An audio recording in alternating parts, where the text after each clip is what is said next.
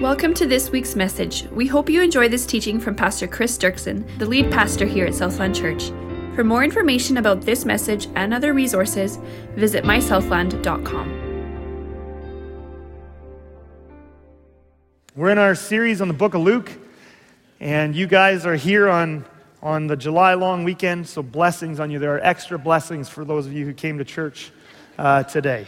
All right, so Luke chapter 20, we're working our way through the book of Luke, and I'm going to read to you the first 8 verses here of chapter 20, the authority of Jesus being challenged, and then we'll work our way through. One day, as Jesus was teaching the people in the temple and preaching the gospel, the chief priests and the scribes and the elders came up and said to him, "Tell us by what authority you do these things, or who it is that gave you this authority." And he answered them, "I also will ask you a question." I love Jesus. "Now tell me, was the baptism of John," speaking of John the Baptist, "from heaven or from man?" And they discussed it with one another, saying, "If we say from heaven, he will say, 'Why did you not believe him?' But if we say from man, all the people will stone us to death." As you can see that these were very popular leaders of the people, "for they are convinced that John was a prophet."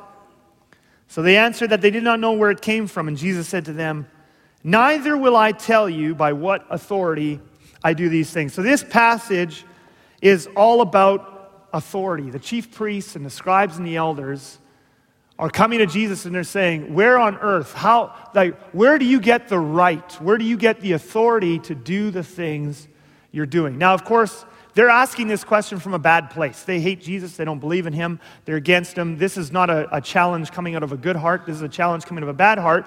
But leaving that aside, it's actually not a bad question. What gives you the right to do these things that you're doing? If Jesus isn't God, he actually doesn't have a right to do the things he's doing or say the things he's saying. What authority? Who has given you this authority? So yes, their question is coming from a bad place. They're challenging Jesus because they hate him and they want to kill him and all that. But actually it's a good question because society runs on authority. If there's no authority, you have chaos. Okay, I really want to get that through this weekend. Is the question itself is not bad, and it's a question actually that needs to be answered. Any society where there's not authority is going to be a society, as I said, that's going to be in chaos. For example, and this applies to every little area of life, okay? If I went to a Bombers game this year, and that probably wouldn't be that great of a thing this year, but anyway, just kidding. But if I went to a Bombers game this year, I would not have the authority, isn't that true, to just leave the stands and walk onto the field, take out a megaphone or something and speak to the other spectators there. I wouldn't have that authority. They would cart me off very quickly, tackle me, whatever, and pull me off the field. And that's a good thing because I don't have the authority. Nobody's given me the authority to go onto that field and speak. Nobody's given me authority. I couldn't just walk into a school, and that's a good thing. I couldn't just walk into any old school and just walk into a school and open up a classroom and send the teacher out and start teaching the students there. Nobody's given me that authority, right? There's a lot. I can't just walk into the legislative buildings there in Winnipeg and walk in while the MLAs are all in session and, tell them all to be quiet and now I'm going to address you and I want to pass a couple of laws or whatever. I don't have that authority. I get arrested.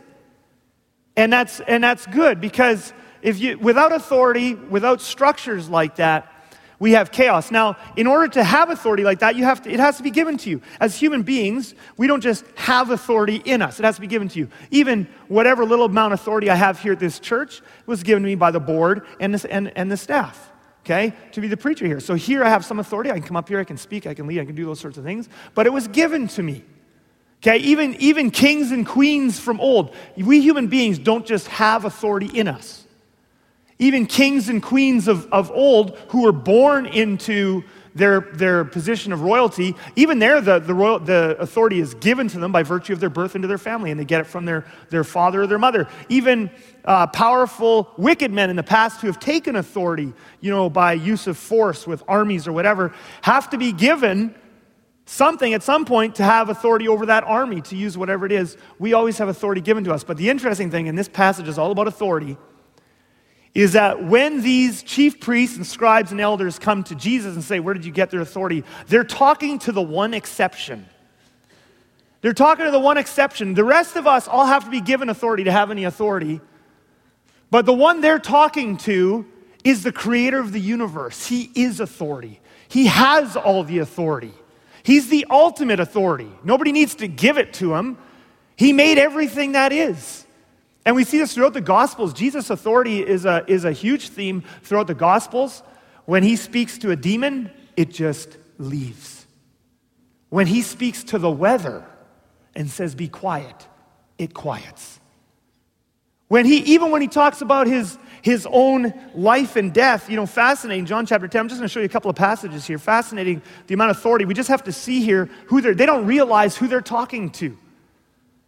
Their question coming from a bad place, but not a bad question, but the one they're asking, who has given you this authority? He is the one who has authority. Look at how Jesus talks about his own death. If you want to talk about authority, he has authority over life and death. He says this in John chapter 10, verse 17, for this reason, the Father loves me, because I lay down my life that I may take it up again. Look at this. No one takes it from me. No one takes Jesus' life from him, okay? But I lay it down of my own accord. I have authority to lay it down. Now, that's the only person in history that could ever say this. You take the most powerful people in all of history with the biggest armies, the most power, whatever it is, no human being has ever had power over death. No matter how powerful a human being you are or you were or has been, every one of them succumbs to death at some point. And Jesus says, I have authority to lay it down. I'll die only when I say I'm going to die if I want to die. And then he says, and I have authority to take it up again. And then after I die, I have authority over death. I'm just going to raise myself back up again. That is authority. Okay, these chief priests and scribes and elders, they don't know who they're talking to when they say, who gave you this authority? I just have to go there because some of these rabbit trails are just fun for me. Pontius Pilate, in his discussion, he's talking with Jesus before the crucifixion. And he's peppering Jesus with questions. And one of the interesting things that we're going to come to later in this message is that it's amazing to me how many times in the Gospels Jesus in his sovereignty just sometimes doesn't want to answer questions. And so Pontius Pilate is asking him question after question after question, and Jesus, the king of the universe, just doesn't feel the need to answer them, and he just stands there. And Pontius Pilate has never seen anything like it, because Pontius Pilate is used to being the one in charge. And people are afraid of him, especially people who are being accused in such a way that they could end up on the cross. He's used to people begging, hey, please, their accusations are lies. Don't crucify me, please, have mercy on me. He's used to people begging and pleading and arguing and yelling and anything to convince him. And so he's shocked that Jesus just stands there. And so he has a discussion with Jesus about authority too. He says this, so Pilate said to him, this is John chapter 19, you won't speak to me? Do you not know that I have authority? There's that word authority again. Do you not know that I have authority to release you and authority to crucify you? He says to Jesus, why wouldn't you answer me? I have the power, I have the authority to let you go, or I have the power or the authority to put you on the cross. If anybody, you should be talking to me. And up to this point, Jesus has just been standing there, not answering his questions, but he can't let this one go. He can't let this one go. And so he says to Pilate, Jesus answered him, you would have no authority over me. You would have no authority over me at all unless it had been given you from above. You only have authority because you got it from me. And you got it from my Father. You would have no authority. You look like you're the one in authority in this situation, but you're just my puppet right now. I'm determined to die, and I'm not going to let you let me off the hook. I'm going to the cross whether you like it or not. Unless it had been given you from above, therefore he who has delivered me over to you has the greater sin. So Jesus' authority is intrinsic and all-encompassing. Now, I do want to just show you one verse, because some of you are going to pick this out. He's the ultimate authority. He intrinsically has authority because of who he is. He's just God, and he made everything that exists. There is an interesting mystery here before we go back to Luke 20 and the chief priests and elders and stuff. There is an interesting mystery throughout the New Testament that we see that even though Jesus is God, and even though Jesus is intrinsic to himself, has all authority in the universe, that he somehow still submits to the Father. It's fascinating to me. And there's some mystery here, and I can hardly wait to heaven to finally get to meet God face to face, amen, and to know him in the Trinity. But Jesus says this in Matthew 28, and there's many other passages like that. That's why I couldn't leave this section without just making a note of this mystery. I can't say much about it other than that it is a mystery, but Matthew 28, and Jesus came and said to them, all authority in heaven and earth, so there it is, he's got all authority on heaven and earth, has been given to me. So somehow Jesus, who is God and who is authority and who made all that is, somehow still speaks about the Father in this sense of the Father giving him his authority. So there's some mystery there, and it's amazing, and we can wonder at it, and we can worship him. But in the meantime, the Jewish leaders are challenging Jesus. And they're saying, where on earth did you get this authority? Who gave you this authority? Now, because of the chapter breaks in our Bibles, we often, you read a chapter or two for your devotions, and then the next day you pick up the next chapter, and that's totally fine. It works well. But those chapters weren't there. As I've said many times before, those chapters weren't there when the authors of Scripture were writing the Scriptures. And so sometimes what happens when we break up the chapters is we miss the continuity that what happened in the verses right before are flowing right into the verses next. So when they ask him this question about authority, a lot of people aren't connecting it to the chapter before. And so a lot of people wonder, what exactly are they asking him about? Like, what does this have to do? Does this have to do with his teaching? Well, certainly it's a little bit about that. Like, who gave you the authority to teach these things? Certainly it would include that. But the thing you have to understand is that there is something very specific that has set them off asking this question. Something very specific that he did right before, and again, there was no chapter breaks in the original, that happened right before this situation that this situation is coming out of. That's right at the end of our chapter 19. And in this incident, Jesus has publicly, openly, brazenly challenged their authority in one of the most probably embarrassing and humiliating ways he could have. And out of that challenge, they are now asking him, who gave you this authority? And I'm going to go back to it. It's just the last few verses of Luke chapter 19. And it's this story, starting in verse 45. And he, that's Jesus, entered the temple and began to drive out those who sold. Okay, so this is that famous story where Jesus goes into the temple and physically drives the merchants and stuff out of the temple. Okay, so famous story. But I want us just to stop and think about it for just a moment. I'm going to show you why this is such a big challenge to their authority. Too often we just glaze through these stories. That's one of my jobs as a preacher, is to try to bring the Scriptures and open them up in such a way that we're not just glazing over them. So we just think, oh yeah, yawn, he drove everybody out of the temple. Have you ever stopped to think of what that must have looked like? Like, this was a very physical encounter, okay? And I know, we're in Mennonite country here, and I have a Mennonite last name, so I'm allowed to make comments like this. But Jesus was no pacifist, okay? This was no passive-aggressive, go into the temple and say, boy, I don't really like what these merchants are doing, and hope they get the hint and leave. That would be a Mennonite thing to do, and it's not what Jesus did. He didn't walk into the temple and say, could you please leave? It says he drove them out. Now, you have to remember, there were guards in the temple, okay? He went in there. There will have been blows. In John, there's a story of him cleansing the temple, which some people, there's debate, was that a second time he did it, or was it the same time? But whatever the case, at least one of the times he went in the temple, he made a whip out of cords. There was hitting. There was shoving. There was throwing, okay? So you have to see Jesus. You go, that was Jesus? Oh, yes. And we have to get rid of, no, I'm not even going to say that. I'm not even going to go there. I'm just going to leave that one for just now. But anyway, he went in there physically, and he drove them out. Now, the thing you have to understand is, this is not the equivalent. Sometimes people think of this as the equivalent because there's many parallels between the temple and the church. And sometimes people think of this as, this is sort of like be the equivalent of if someone came into our church, into the cafe, and turned over a few tables and scared a few people out of the church. And that is not at all what this would have been like. I know that there are many parallels between the temple and the church, but there are also many huge differences between a local church today and what the temple was like then, in terms of practical terms. See, the thing you have to understand is the temple, they had synagogues in all the different towns and cities of Jerusalem which were sort of kind of like the precursors of what the church is today. The synagogues were kind of more like what church service would be like today. But the temple that was the center of their worship of God. That was where the sacrifice had to happen for the whole nation. It was the center for the nation of the Jewish religious life for the whole nation and all the Jews around the world. Jews would come, thousands and thousands and thousands of them for things like the Passover, would come from all over the world to Jerusalem at various times because it was the center.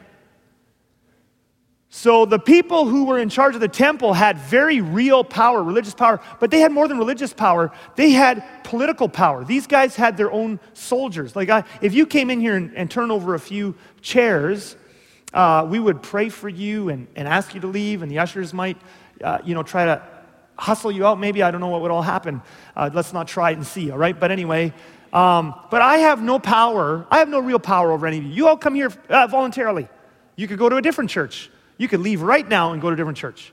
I don't think it's a great option, just because I'm a little biased. But you could go to a different church next week, right? You could do whatever you want. This was the temple. This is the only place they could go. And the chief priest could arrest you and do all kinds of bad things. The Romans had taken away their power to kill, but everything else they could do. So they had very real power. So when you think of Jesus going to the temple, this is not just him going into a local church and causing a little chaos. He's going right into the central place of religious and political power in the Jewish nation, okay? That's really important. So there isn't a very good parallel. There isn't an exact parallel anywhere in Canada. But I'll share with you just an analogy. It's a very imperfect analogy. It's a very imperfect parallel. But just to give you a little bit idea what this would be more like than coming into a church would be like, imagine if someone went into Parliament Hill in Ottawa, okay? Again, this is a very imperfect analogy because Parliament Hill is a purely political thing and the temple was religious. But think of it more like if someone went into Parliament Hill, went into the House of Commons in Ottawa and sent a bunch of the MPs out and said, don't make my house a den of robbers. Now, people would say, who gave you the right? Your house? This isn't your house. This is Canada's house, right? This is the government's house. Who gave you the right? Who gave you the authority? It would be a little bit like that. Imperfect analogy, yes, but it would be a little bit like that. So when he went into the temple, okay, and notice he says, talk about authority. He calls the temple my house. I just love that. Isn't that great? It is written, my house. And the chief priests are going, what are you talking? This is why they're asking him the question in the very next verses. Who gave you the authority? My house? Chucking all the tables over? Driving people out? My house? Who has given you this kind of authority? Their hearts are bad, but their question is really not. And of course, it was at this moment when the Jewish leaders really became enraged. The Pharisees were already enraged. By the way, I'm just going to stop here right now and just give you a little bit of context. This is actually really important, not so much for the message itself, this particular message, but as you read through the Gospels, a little bit of context here. A lot of times when we read these gospel stories and we read anything about Jewish leaders or priests or anything, we think automatically, a lot of us do, Pharisees. We just think automatically Pharisees because we just lump all the Jewish leaders together as being bad guys. They're all Pharisees. But the thing you have to understand is things were a lot more complicated than that. The Pharisees were one group out of many. Just for purposes, we'll just oversimplify things vastly here in this message, just to kind of help you get a grasp of it. I'll vastly oversimplify things. There was many more groups than two, but I'll kind of just talk about two groups here now, just for a moment. And this group here that's talking to Jesus is not Pharisees. The thing you have to understand is the Pharisees were not the priests for the most part. Some priests, there will have been a few priests who were Pharisees, but the Pharisees were largely a lay movement. They weren't made up of the priests. They were more the common people. In fact, they were quite popular with a lot of the people, okay? The Pharisees were like a lay movement. They were more in the synagogues than in the temples. In the towns and the cities, they controlled a lot of the synagogues. And actually, the Pharisee movement started out not as a bad thing. It started off as kind of like a renewal movement, to push the nation back to holiness and holding up God's word and all that sort of stuff. But they were kind of for the people. They were big on the Messiah. They were big on life after death. They were the ones agitating. We need the Messiah to come back. We need the Messiah to come back. So one of the reasons that Jesus was always running into Pharisees is that most of his followers, that was the sect that was closer to them. That they were the ones that rubbed shoulders the most. But these ones who are talking to Jesus here are not Pharisees. These are the chief priests and the elders. The chief priests, many of them, belonged more to the group of the Sadducees. They were aristocrats. They weren't of the people. These were the people who had a lot of the political power in Israel. They were the ones who ran the temple, and they saw things very differently from the Pharisees. The Sadducees and Pharisees clashed a lot. The Sadducees and the priests, that group is much more closely linked together, even though, again, some priests would have been Pharisees, just because they would have had, they would have leaned that way and said, oh, I like what they're about. But the chief priests, for sure, were more to the Sadducees. They did not believe in life after death. I'll even preach a message about that, in this series because it comes up. But they also, because they had all the power, because they didn't believe in life after death, they weren't big on the Messiah. They wanted the status quo because they were kind of in cahoots with the Romans.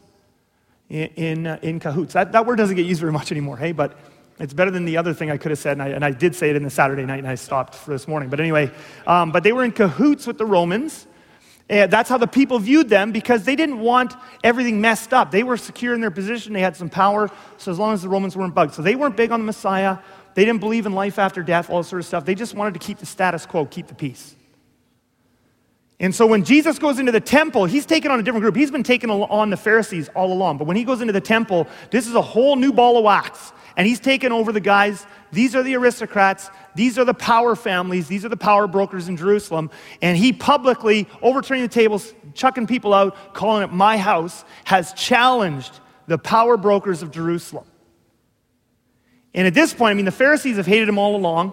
But the Pharisees and the Sadducees and the priests, chief priests, do not get along for the most part. But one thing they agree on is they hate Jesus. And at this point now, the chief priests really join in on this hating Jesus thing.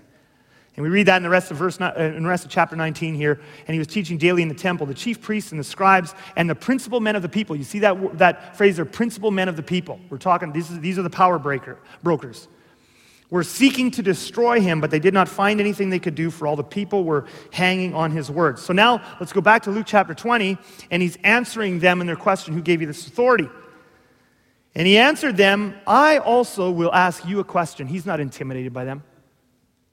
Everybody else, all the other Jews were intimidated by these guys. In fact, you'll find other places in the Gospels, people were afraid of these people. Okay? And now these people who hold all the power in terms of the Jewish people, the Romans are above them, but in terms of the Jewish people, they have all the power. And they come and they say, who gave you this authority? And he's in no mood to answer them. This is the king of the universe. He bows to no one. What's one of the things I noticed, I thought about yesterday? It's the one thing you'll never find Jesus, this is authority.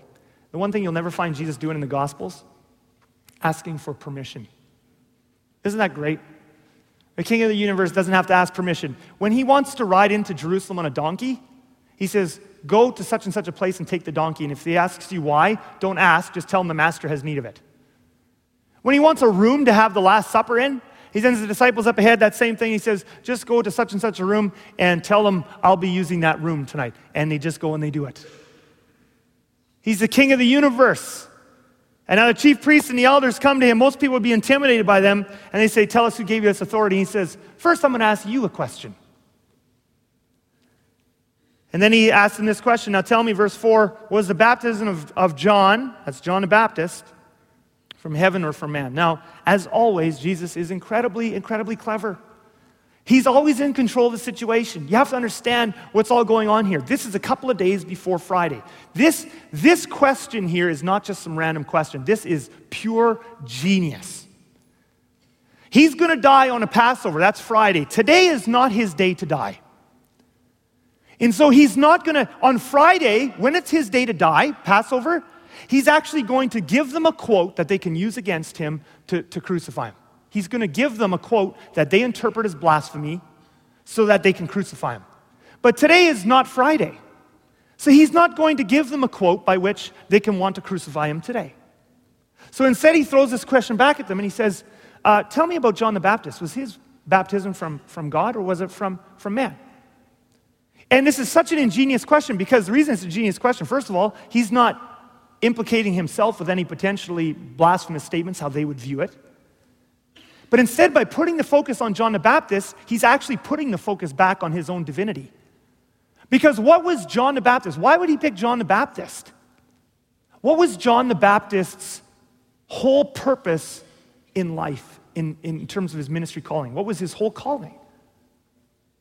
To identify Jesus as the Messiah. Isn't that true? To prepare the way of the Lord. So Jesus says, John the Baptist's calling, was that from God or was that from man? Well, now, without him having to say anything that they can interpret as blasphemy, because it's not his day to die, they now have to answer his own question. If they say that John the Baptist's calling was from God, then he's going to say to them, and you'll see this in the passage, then why didn't you believe him? Because John said, I'm the Messiah. And then they've answered his question for him without him having to commit blasphemy. And if they say it's not from God, they won't be able to say that either, and he knows he's got them trapped. Because then the people will stone them. They don't like these guys. And so let's read the rest of this here. I just love how clever he is. And they discuss it with one another, saying, if we say from heaven, he will say, why did you not believe him? Right? But if we say from man, all the people will stone us to death, for they are convinced that John was a prophet. And so verse 7, and so they answered that they did not know where it came from. And Jesus said to them, neither will I tell you by what authority I do these things. And this is where I want us to park for just a little bit of time. Neither will I tell you. You know what's really fascinating to me about that statement? This is not the only time it happens in the Gospels. In fact, there are a number of times in the Gospels where Jesus refuses to answer people. And we actually need to stop and take notice of this, because I see lots of Christians asking Jesus all kinds of questions, and it's good to seek him for wisdom. James says, if you need wisdom, you need to go to God and ask. We should ask God for wisdom. But the fact that God promises to give us wisdom does not mean he always gives us all the information or answers all of our questions. And there are numerous times in the Gospels where Jesus doesn't answer. Sometimes it's the wrong question, sometimes it's the wrong heart. We saw already with Pilate. Pilate's peppering him with questions. I'm not going to answer you. Herod, he goes before Herod. I'm not going to answer you. Chief priest, I'm not going to answer you. I can show you examples with the disciples. I'm going to show you an example at the end of this message with John the Baptist. Neither will I tell you. Jesus is the sovereign Lord of the universe. And sometimes as Christians, we forget that, and we rage against him and get bitter. Why am I going through this? Why? He's not telling me, and we get bitter. Why do I have to go through this? Why are you doing this to me? He is the sovereign Lord of the universe, and he actually is not obligated to tell us why. He also won't often tell us all the details of his plans. He will often not tell us all the things that are about to happen. He will sometimes, when we're asking him the wrong questions, just say, actually, I'm not going to tell you even exactly what to do in this situation. I want you to trust me. I want you to trust me. I think of the story in Mark chapter 8, but for sure, one thing I want to talk about, because there's many different reasons why he doesn't answer, but the main one I want to talk about is just having a hard heart. When we go to God, when people go to God with a hard heart, then heaven often becomes like brass. And you go to him and you ask him questions and nothing comes back. And one great example I think of that I wanted to bring up here is Mark chapter 8. And the Pharisees come to Jesus and demand a sign from him to prove who he is. And let's go look at that one. The Pharisees came and began to argue with him, seeking from him a sign from heaven to test him. And he sighed deeply in his spirit and said, why does this generation seek a sign? Truly I say to you, no sign will be given to this generation. Now, you say, why? Wait a minute. Why wouldn't Jesus give them a sign? If he just gives them a sign, they're going to follow him. Why wouldn't Jesus just give them a little sign? He's been doing all kinds of miracles. Why wouldn't he just give them a sign and then they would follow him? No, they wouldn't. You know what's so ironic about this passage? The verses right before this verse, you know what the story is? Jesus feeding 4,000 people with 7 loaves of bread. Is that not sign enough? He feeds 4,000 people with 7 loaves of bread, and right after that, the Pharisees say, come and show us a sign to prove who you are. And Jesus says, absolutely not. I've already given you more than enough. You want to know the truth? There is never enough proof for a hard heart. There's never enough proof for a hard heart. You know, a lot of nowadays in our culture, whether on the internet or in books and stuff, there's lots of atheists who rage against God, And they talk about this, if God would only show me proof, if God would only do a miracle, then I would believe in him. If God would only do this, if God would only show himself to me, then I would believe in him. And sometimes Christians, and I know I've been through this when I was younger, sometimes we wonder too, like, why doesn't God give more proof? Maybe they have something. And we wonder why God wouldn't give them more proof. The fact of the matter is, he's already given us more than enough proof. We have more than enough proof right here in this room to convince us that there must be a God. There is scads of proof right here in this room right now that there must be a God. Did you know that? For example, I want you just to pull out your hand. Now pull out, I guess that suggests it was in your pocket, but wherever it is, just put your hand out in front of you. Can you do that with me? Just put your hand out in front of you. Can you all do that? Just see if you're awake there. Put your hand out in front of you and just move it around. Now, I did some meditating on the human hand this weekend. It's amazing to me. You know, if you ever have a bad day where you don't think you have anything to be thankful for, start by thanking God for your hands. Have you ever thought about how amazing your hands are? Your hands are incredible. There are 27 or 29 bones in your hand, depending on who's counting. Now, that's a little weird to me. Is it 27 or is it 29? But different people, they argue about it. So I just have to put both. I'm not expert enough to figure out who's right. Whether there's 27 or 29 bones in your hand, there's 34 muscles, 34 different muscles. It's amazing. And 48 nerves just in one hand. Think of all the different movements you have in your hand. Now, some of you are still wondering, really? If we can be thankful for a hand, you just take your hand for granted. Let me take a moment here to help you not take your hand for granted. Okay? Did you know that right now, and for a number of years already, engineers and scientists around the world have poured tens of millions of dollars into trying to design a robotic hand that can do the things, that can match up and do the same things that a human hand does? In fact, the Pentagon, how many of you know what the Pentagon is? You know what the Pentagon is? Not all of you, really? It's a really big building with 5 sides in the United States. They have a limitless budget, and they design fighter planes and bombs and missiles and all those sorts of things. And they have a limitless, essentially, budget of billions of dollars.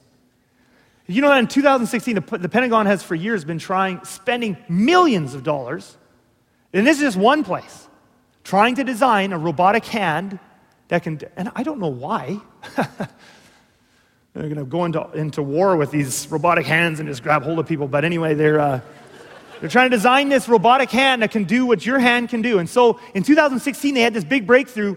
They made a robotic hand, a pair of robotic hands that could change a tire, almost. Tens of millions of dollars. By the way, for those of you who are judging me right now, I have changed a tire, just so you know. Because you're saying your hands can't even do that. My hands have changed a tire, okay? And my wife's here, she can tell you that. I don't like to do it, and I hope I never have to do it again, but I have done it.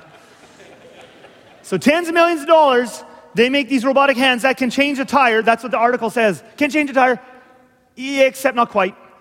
Tens of millions of dollars, and you know what those robotic hands could not do? Thread a nut onto a bolt. Tens of millions of dollars, and these big robotic hands that look nasty can't even thread a nut onto a bolt. A 4-year-old can do that.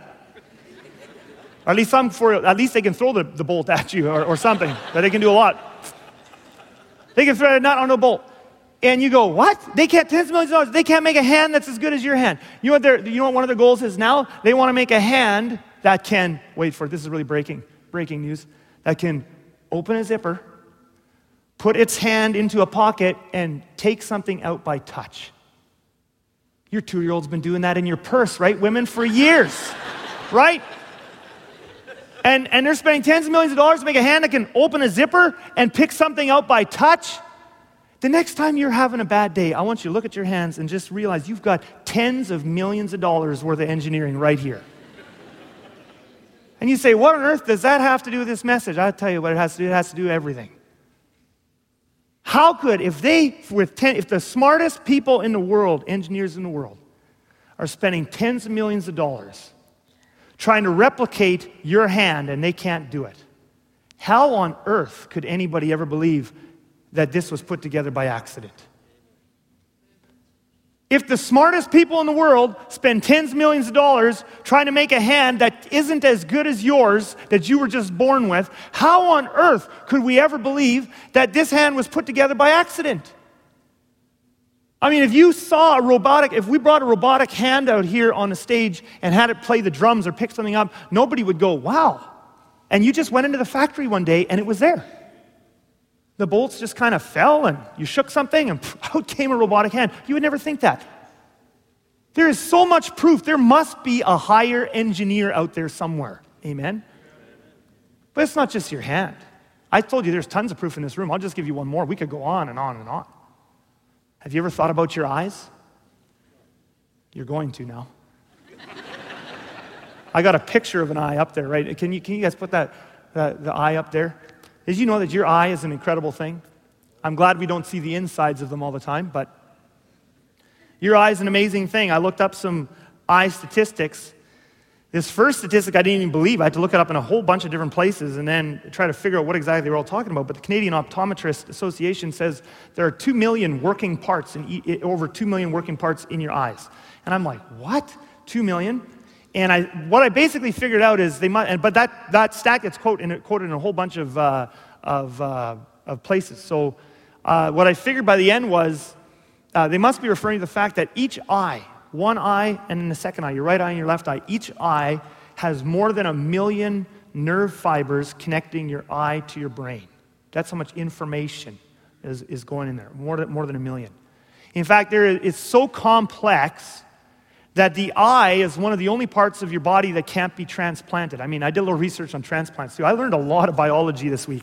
But they can transplant a whole bunch of things in the human body. I was in shock. I mean, they can transplant hearts and livers and pancreases. I'm not even sure what that does. They can transplant veins and skin and on and on and on. Lungs, they can transplant your lungs. They can transplant. You can basically be like a really old used car and have all fake parts in you now, and fake knees, fake hips, fake everything. And some of you have a lot of these already. But anyway, but they can do all that, but they can't transplant your eye. Way too complicated. The eyes, and you say, well, what does the eye all do? It's not just a camera. The muscles in your eye. There's a bunch of little muscles in your eye that are working constantly to adjust the shape of your eye lens so that you can focus on different things. Now, I'm sure most of you at some point in your life has used a set of binoculars.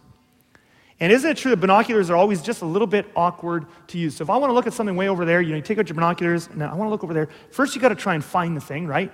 And okay, yeah, and then you get it in your viewfinder, and then you got with the lens, right, to kind of get it focused. It takes a few seconds for sure. It's awkward. Now, can you imagine if your eyes were like binoculars? Can you imagine how awesome that would be? Every time I want to look, so I want to look at someone in the back row there, and it's like, focus in, I can see you. And now I want to look down at my notes. And everywhere I want to go, your eye, I'm focusing at different ranges all the time. So are you. The whole time you are awake, the muscles in your eyes, subconscious, you don't even think about it.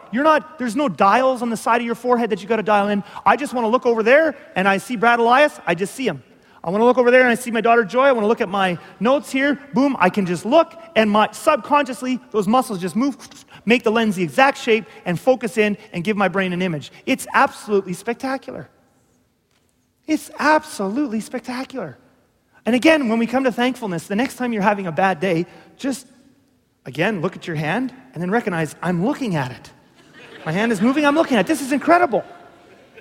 And nobody, the amazing thing is, look at how wonderfully made that eye is.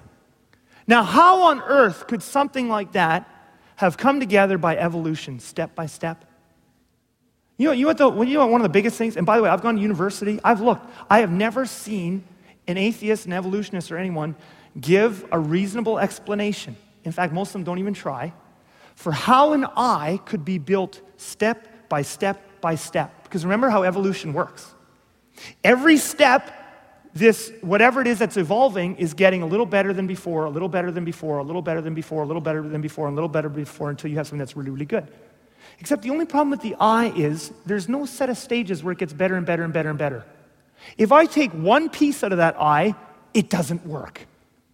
It's not like if I take one piece out, it works a little bit less good. If I take a piece out, it stops working at all. So there's no level of progression. There's no level, we start with blood vessels, and we have a little bit of eyesight. No, with blood vessels, you have no eyesight.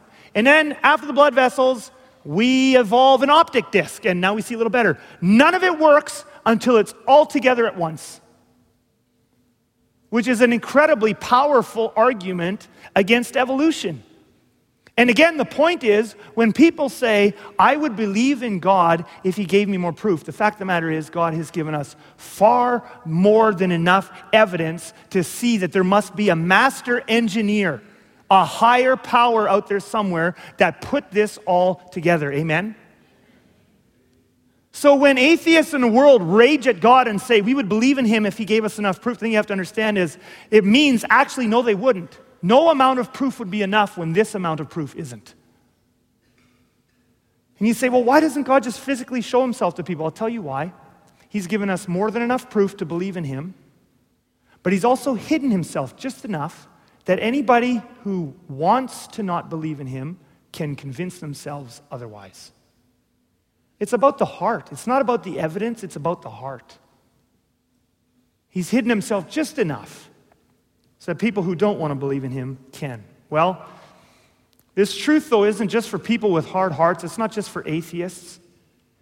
We need to remember this as well when we ask questions of Jesus. The whole point of this passage is authority.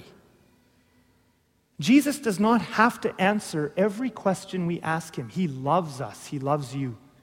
He loves when we come to him for wisdom, but wisdom is a different thing than just answers. Sometimes the best wisdom is just learning to trust and be quiet. But I see too many Christians who are raging, who are asking God all these questions. Why isn't God answering? Or neurotic. I'm asking God what to do, I'm asking God what to do, I'm asking God what to do, I'm not hearing him. Maybe I'm not listening right. You know what? It's not about technique anyway. If God wants to talk to you and you have a good heart and you're trying to listen to him, you will hear. So if you're not hearing anything, let go of all the stress and trust. He is the sovereign Lord of the universe, and he will speak when the time is right if we have a good heart. And so I want to one last Luke, John the Baptist story here, and then we'll pray. It's just a quick one. But if we go back to Luke chapter 7, John the Baptist gives us another example where Jesus doesn't always answer our questions the way we would like him to. And John has been thrown into prison. And remember how confident John was that Jesus was the Messiah. He shouted out to the crowds, this is the Lamb of God who takes away the sins of the world. And now he's rotting in one of Herod's prisons. And no doubt he went into that prison. I mean, John was bold. He went into that prison and he's like, I'm standing strong. But he's probably thinking, I mean, he knows who the Messiah is. Just like the disciples, he's expecting him to set up his kingdom on earth. Jesus is going to rescue me. I've been faithful. I've proclaimed him as the Messiah. I know he's the king of the universe. He's going to come and rescue me. And then he sits in jail and rots in jail and rots and rots and rots. And suddenly the most incredible thing happens. This John, who is the most confident man in the world that he knew who Jesus was, is suddenly doubting everything he thought he knew. Have you ever been there? When things get dark, you were confident when things were easy and light. But when things got dark, suddenly you start to doubt God's promises, who God is, does he love me, all these sorts of things. Well, John the Baptist was a human being just like us. And he begins to doubt. And we pick up the story, Luke 7, verse 19. And John, calling two of his disciples to him, sent them to the Lord, saying, are you the one who is to come, or shall we look for another? Now again, I've talked about this passage before. This is an incredible question coming from John. This is John who in his mother's womb, when pregnant with Jesus, Mary walks into the room, John, in his own mother, Elizabeth's womb, it says, leaped. He already knew Jesus was the Messiah before he was born. This is the John that when Jesus came to be baptized, he shouted to the crowds, behold the Lamb of God who takes away the sin of the world. This is the John who saw the Holy Spirit descend from heaven onto Jesus. This is the John who, after Jesus' baptism, heard the Father's voice thunder from heaven, behold my Son, my beloved Son, in whom I am well pleased. He knows who Jesus is. He knows. And yet in prison, things have not turned out the way he expected. This isn't how it was supposed to turn out. I know who Jesus is. This has not turned out the way I expected. And he begins to doubt everything. He begins to doubt everything. And it's very interesting to me, Jesus' response. Again, Jesus does not directly answer John's question. I'll show you that in just in a moment. He doesn't tell John why. He doesn't say, John, don't worry. Everything's going to be fine. He doesn't tell him that. He doesn't tell him why. He doesn't tell him details. He doesn't even give him a promise of rescuing him because he's not going to rescue him. In fact, what Jesus does do is very interesting, and I think it's important that we end this message here because I think it's the same thing he often does for us. And he says, this is the response he gives to John, verse 21. In that hour, he, that's Jesus, healed many people of diseases and plagues and evil spirits. Notice, he's healing all these other people, but he's not healing John. He's not rescuing John. And on many who are blind, by the way, have you ever been there too? You're praying and praying and praying for something, and other people are celebrating because they got the answer to prayer you've been looking for. That's how John's feeling here. He's in jail. Everybody else is getting their prayers answered by Jesus except for him. And on many who were blind, he bestowed sight, and he answered them, go and tell John what you have seen and heard. The blind receive their sight, the lame walk, lepers are cleansed, and the deaf hear. The dead are raised up, the poor of good news preached to them. John knows all that. He saw Jesus doing miracles. He knew Jesus was doing all this stuff. What has Jesus done here? Jesus has just pointed John back to what he already knows. I think often as Christians, we're demanding something new from God. I need a new promise to get me through this. What are you doing, Jesus? I need new affirmation. I need new confirmation. I need new this. I need new revelation, new information. I need new all the time to keep me going. And sometimes Jesus says, actually, I'm the king of the universe, and it's time for you to grow up. I gave you a word a year ago, and my word is as good as gold. Go back and hold on to what I already gave you. I gave you a word 2 years ago. I gave you a word 6 months ago. Go back and hold on to that word.